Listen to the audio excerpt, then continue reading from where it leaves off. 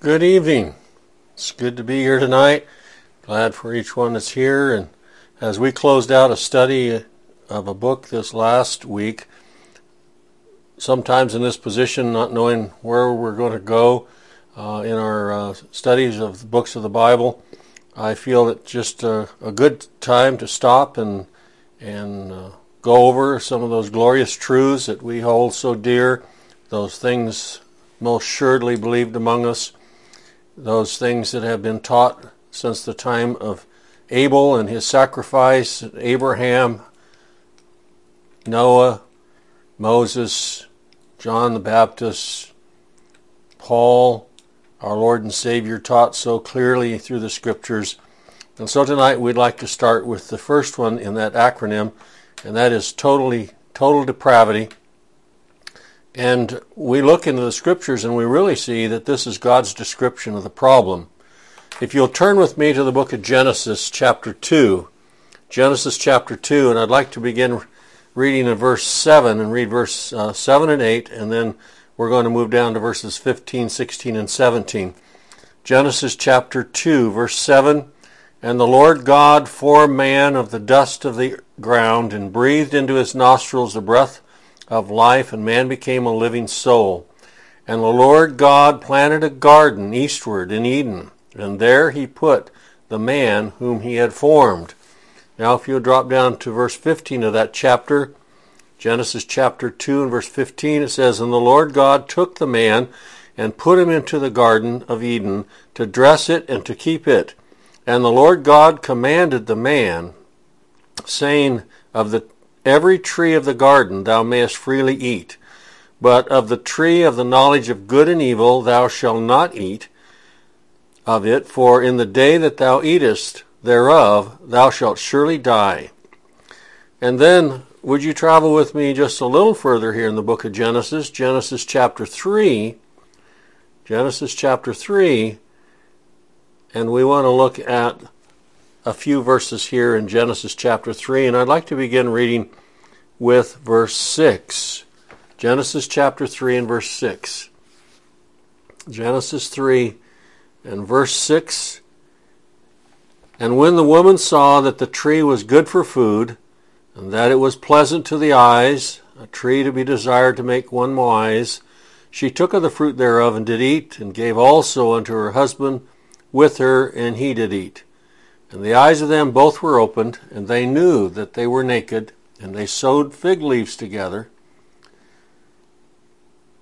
and made themselves aprons. And they heard the voice of the Lord God walking in the garden in the cool of the day. And Adam and his wife hid themselves from the presence of the Lord God amongst the trees of the garden. And the Lord God called unto Adam, and said unto him, Where art thou? And he said, I heard thy voice in the garden, and was afraid, because I was naked, and I hid myself. And he said, Who told thee that thou wast naked? Hast thou eaten of the tree whereof I commanded thee that thou shouldest not eat? And the man said, The woman whom thou gavest to be with me, she gave me of the tree, and I did eat. And the Lord God said unto the woman, What is this that thou hast done? And the woman said, The serpent beguiled me, and I did eat. And the Lord God said unto the serpent, Because thou hast done this, thou art cursed above all cattle, and above every beast of the field. Upon thy belly shalt thou go, and dust shalt thou eat all the days of thy life. And I will put enmity between thee and the woman, and between thy seed and her seed. And it shall bruise thy head, and thou shalt bruise his heel. Unto the woman he said, I will greatly multiply thy sorrow and thy conception. In sorrow thou shalt bring forth children, and thy desire shall be to thy husband, and he shall rule over thee. And to Adam he said, Because thou hast hearkened unto the voice of thy wife, and hast eaten of the tree of which I commanded thee, saying, Thou shalt not eat of it. Cursed is the ground for thy sake. In sorrow shalt thou eat of it all the days of thy life. Thorns also and thistles shall it bring forth to thee, and thou shalt eat the herb of the field. In the sweat of thy face shalt thou eat bread, till thou return unto the ground, for out of it wast thou taken, for dust thou art, and to dust shalt thou return. And he And Adam called his wife's name Eve, because she was the mother of all living.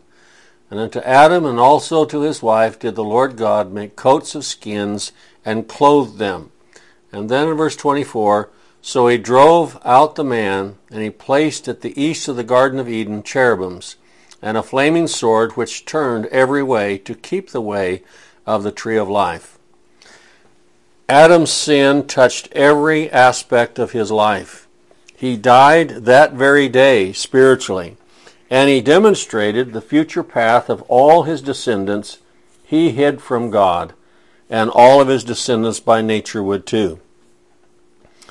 The Apostle Paul, in writing to Timothy in 1 Timothy chapter 2 and verse 14, had this to say about that incident.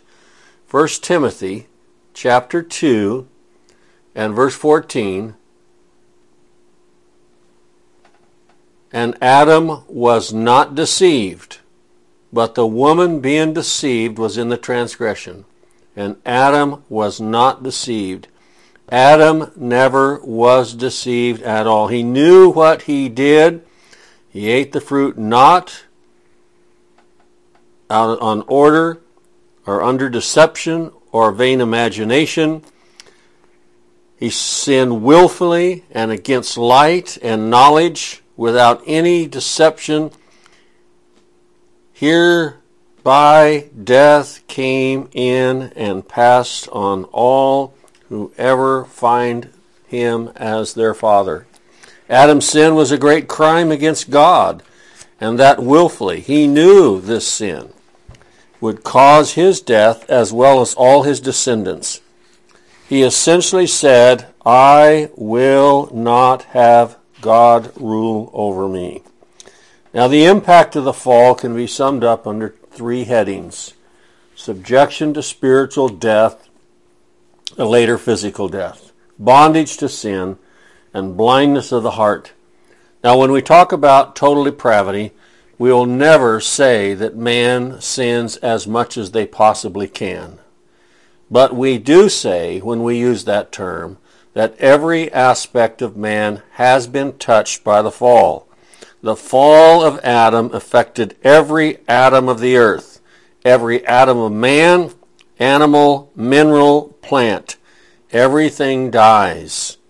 Now, the enormity of the problem must be stressed when we talk about this subject of total depravity. God's description of the problem.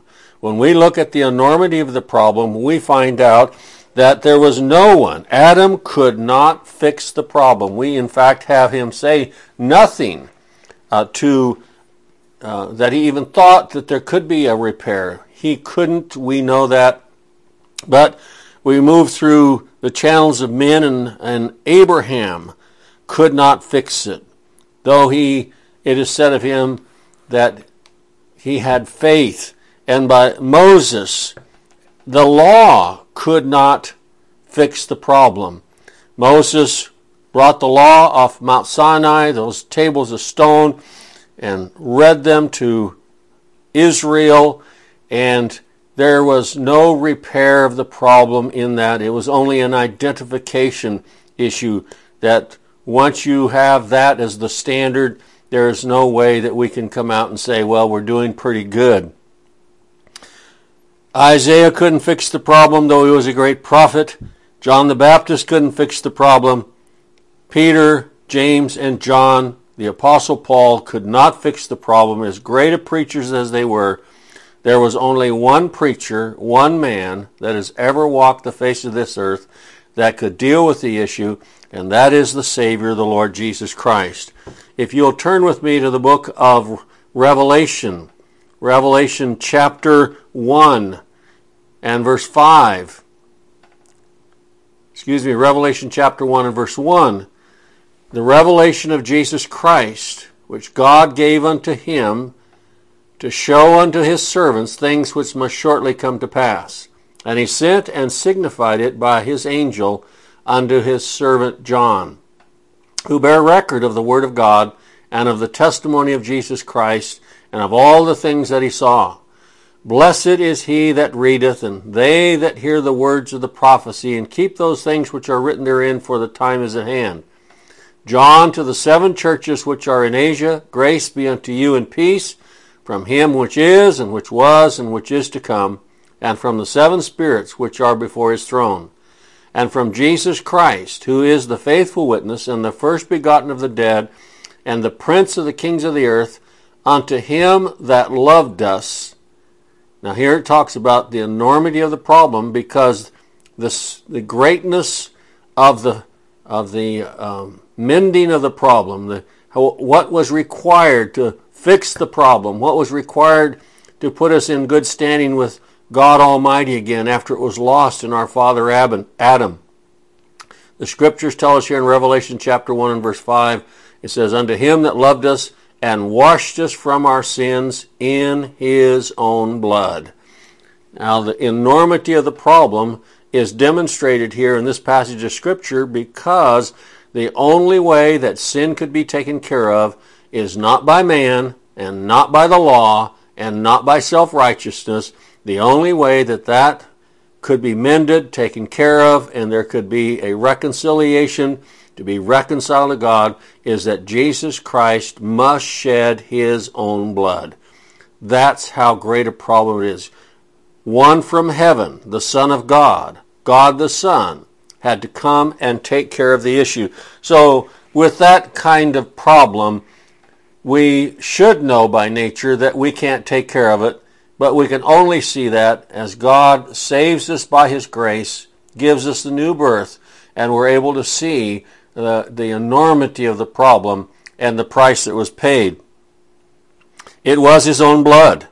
The description of the problem is paramount throughout the Scriptures. Over and over and over, we find ways that the God of heaven used his prophets and his preachers of old to share with us the problem. So if you would turn with me to the book of Jeremiah. Jeremiah chapter 13.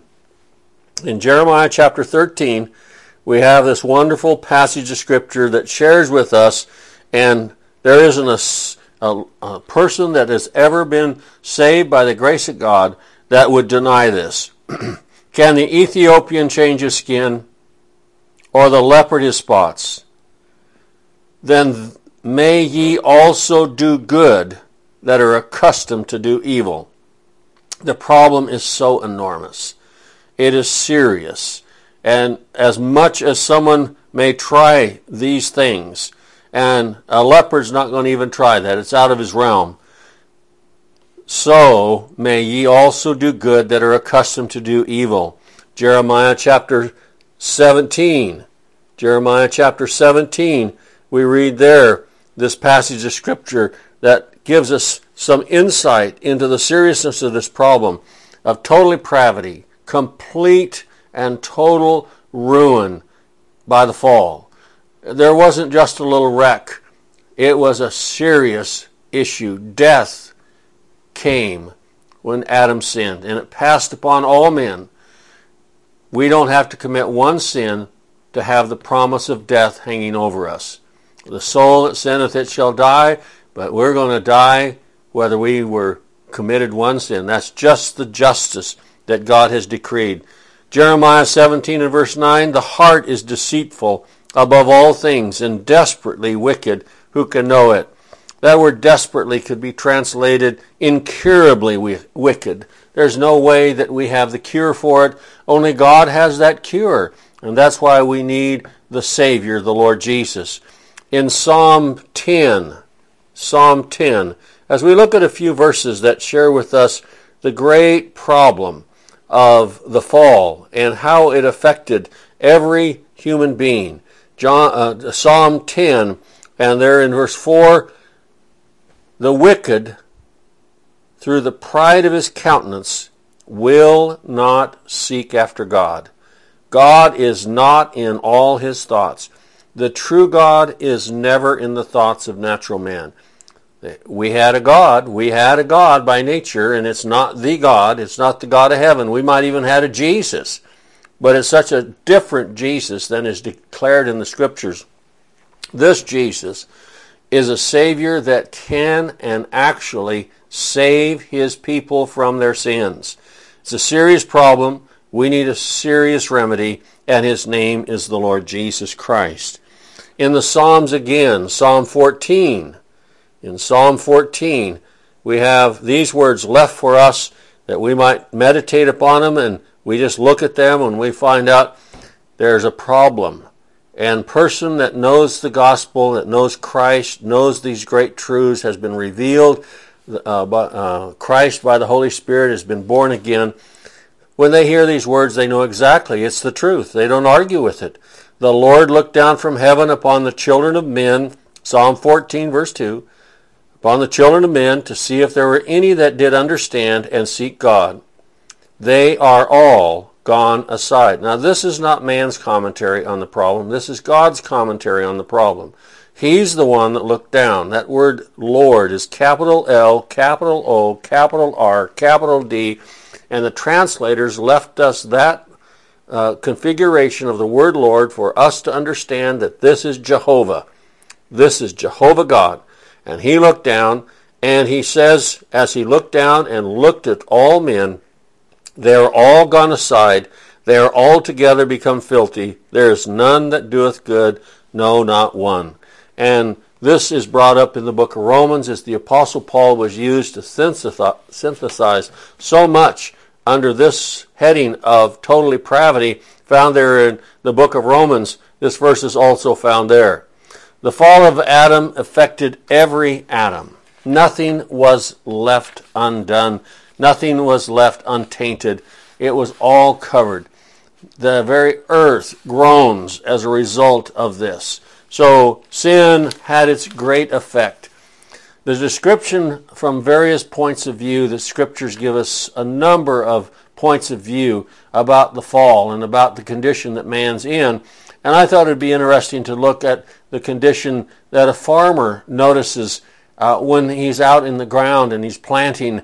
And the scriptures share with us the problem not only with the ground but with the seed, and the harvest is nearly zero. So in the book of Isaiah chapter 5, we have a passage of scripture that deals with this, a farmer's view of the fall. Isaiah chapter 5, verses 4 and 5. Isaiah chapter 5, verses 4 and 10. Verses 4 and 10. What could have been done more to my vineyard that I have not done in it? Wherefore, when I looked that it should bring forth grapes, brought forth wild grapes. And down there in verse 10, yea, 10 acres of vineyard shall yield one bath, and the seed of a homer shall yield an ephah. 10 acres is going to yield a very small amount, a gallon of wine. You could say it's 10 gallons of wine, but if 10 acres yielded 10 gallons of wine, we have wasted our time. There is nothing there that is productive. We've lost a great deal. So a farmer, in describing this, we get wild grapes, and then the 10 acres of a vineyard shall yield just such an insignificant amount of wine, and the seed of a homer shall yield an ephah. It didn't get 1/100th of your seed back. That's a terrible crop. We had famine, we had blight, we had insects, we have all the things that prohibit this grain from growing, and it's evidenced by the natural man's fall. The fall of man, the fall of Adam, was so serious. Now, if you're a doctor, or you know a doctor, or you ever wanted to be a doctor, we find that in the book of Isaiah, again, Isaiah chapter 1, the scriptures share with us here a view of a doctor as he examines the patient that came in. And this is a natural man that comes in. He is examined. He's done the best he can. He's got a little bit of clothing on or whatever. He's come in for an exam for the doctor. And here's what the doctor says: from the sole of the foot even unto the head, there is no soundness in it. but wounds and bruises and putrefying sores. They have not been closed, neither bound up, neither mollified with ointment. From the sole of the foot unto the head, there is no soundness. Wounds. What would you think if you went to the doctor and they came back with this report after a CAT scan or a C, whatever that is, where you get into that hollow tube? They came back and said, you don't have one sound organ in your body. We'd know he's really sick. Well, God says that through his prophet, that spiritually speaking, from the sole of the foot to the head, there is nothing. The walk is crooked, the works are crooked, the mind is crooked, the eyes are dead and blind, the ears can't hear, the mouth can't speak. It is such a serious problem, and there is only one way to cure this problem, and that's the blood of the Lord Jesus Christ. During the study of the book of Leviticus chapter 14, would you turn back with me there for just a moment? Leviticus chapter 14. And here, if you've ever had the desire to be a builder, you want to be a builder, all right? We have here in Leviticus chapter 14 and verse 44. Leviticus chapter 14 and verse 44. Moses, as he wrote the book of Leviticus by inspiration of God, as he was the secretary, it says, then the priest shall come and look, and behold, if the plague be spread in the house, it is a fretting leprosy in the house. It is unclean, and he shall break down the house, the stones of it, and the timber thereof, and all the mortar of the house, and shall carry them forth out of the city into an unclean place.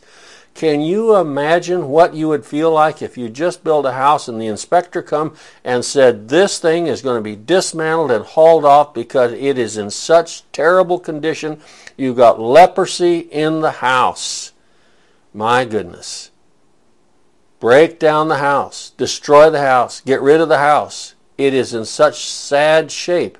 And that's the builder's view of natural man as it's described in the scriptures. When leprosy takes over, when leprosy, the sin of leprosy, or leprosy, a type of sin, takes over us, our bodies, our minds, our souls in the fall, we have no alternative but to be taken down, dismantled, and hauled off to a place that is unclean. Except for the grace of God, we would be dismantled, hauled off, spiritually speaking, and left. If God should count iniquity, who shall stand? So we are in desperate need of those desperate measures, and that is the blood of the Lord Jesus Christ. Another thought that I wanted to bring in with regard to the doctor, there is only one place that this discussion will ever happen, and that is the word death. You may have heard me say this in the past, but it just keeps coming up. Religion does not believe that man is totally dead, totally depraved. There's some quality in him that can be worked up, and if we could just get that person to answer the call of just as I am, if we could just get that person to sign a card, if we can just get that person to make a decision for Jesus. A friend of mine told me about reading a book recently, and in there it said that our compass is 180 degrees out from God, and He is not going to turn it around. It's up to us. Well, my goodness, we're lost then. There's nothing in us to turn it around. We're thankful that God turns the needle around and attracts us to Him. But the book of Ephesians chapter 2 and verse 1, it says, who were dead in trespasses and sin. We have a problem, folks. The farmer says we have a problem. The doctor says we have a problem. The builder says we have a problem. The shepherd says we have a problem. He has a whole flock. There are sheep that are going astray. They will not follow their shepherd. This is so serious. Their lives depend upon them following the shepherd, and yet they will not follow the shepherd. My people hath been lost sheep, is what we read in the book of Jeremiah. And in the book of Matthew chapter 10, verse 6, would you turn there with me? Matthew chapter 10 and verse 6, as the Lord Jesus says a few things about this great problem in the book of Matthew chapter 10. And there in verse 6, he's telling his disciples, go rather to the lost sheep of the house of Israel. That's a serious problem. They don't have a shepherd. They're lost. They're blind. They're dead. They're ring-straked and speckled. They have no hope in themselves. And the lost sheep, the scriptures talk about a fruit grower in the Bible, and fruit will not endure. You pick an apple and you just leave it for a short time and it's got a rotten spot on it. Now they've got many ways. Right here in the Dalles we have some of those orchardists have developed a way of keeping fruit fresh enough to ship to Japan, and it's fresh for 2 weeks.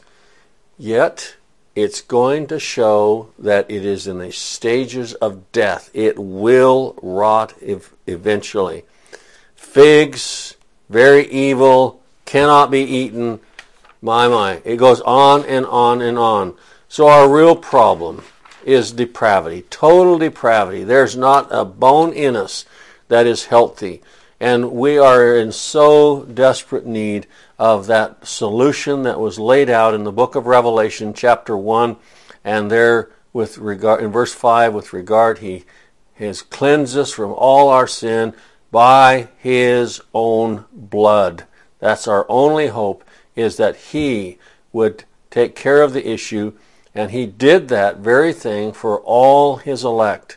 He shed his own blood for his sheep.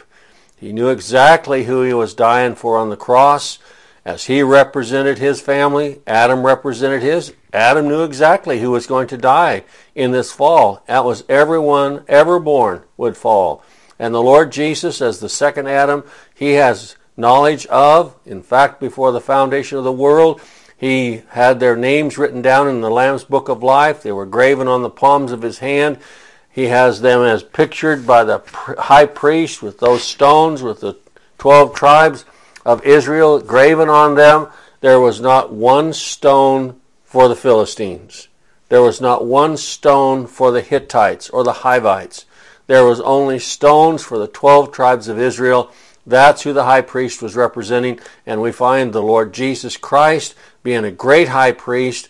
This one, he knew exactly who he was representing. He was not caught off short. He was not laying down his life, a ransom for all, and then hopefully some would come to him. But he laid down his life, a ransom for many. He paid the price of many, a number that no man can number. And those that are sinners by nature and practice and choice, he comes and gloriously saves by his grace through the preaching of the gospel. And we're willing to make those sacrifices as that sinner woman did, to wipe his feet with our tears and to wash his feet with our tears and to wipe them with our hair and to pour that great precious ointment on his brow and upon his feet. Those wonderful examples of the sacrifices that God's people will make and expect nothing in return, not for a position, not for a reward, but because we just love the Lord Jesus Christ. Adam was not deceived. Eve was. The interesting thing about this too, that when Eve ate that fruit, nothing happened because Adam was the responsible party. Now, when he sinned, things really went down quickly. So the great thoughts that have been brought out from the scriptures over and over, time and time again, this is really a dividing line. Total depravity or partial depravity. Total death or partial death. And there have been those that have fought for partial death throughout the centuries and have burned alive. They have drowned, they have killed, they have thrown over, they've thrown asunder, they've cut asunder. People who say, no, Jesus Christ died for a specific group of people, and they cannot choose God, but he has chosen them. So total depravity. T is for total depravity. Thank you, and Lord willing, we'll meet again, and we'll go over number 2.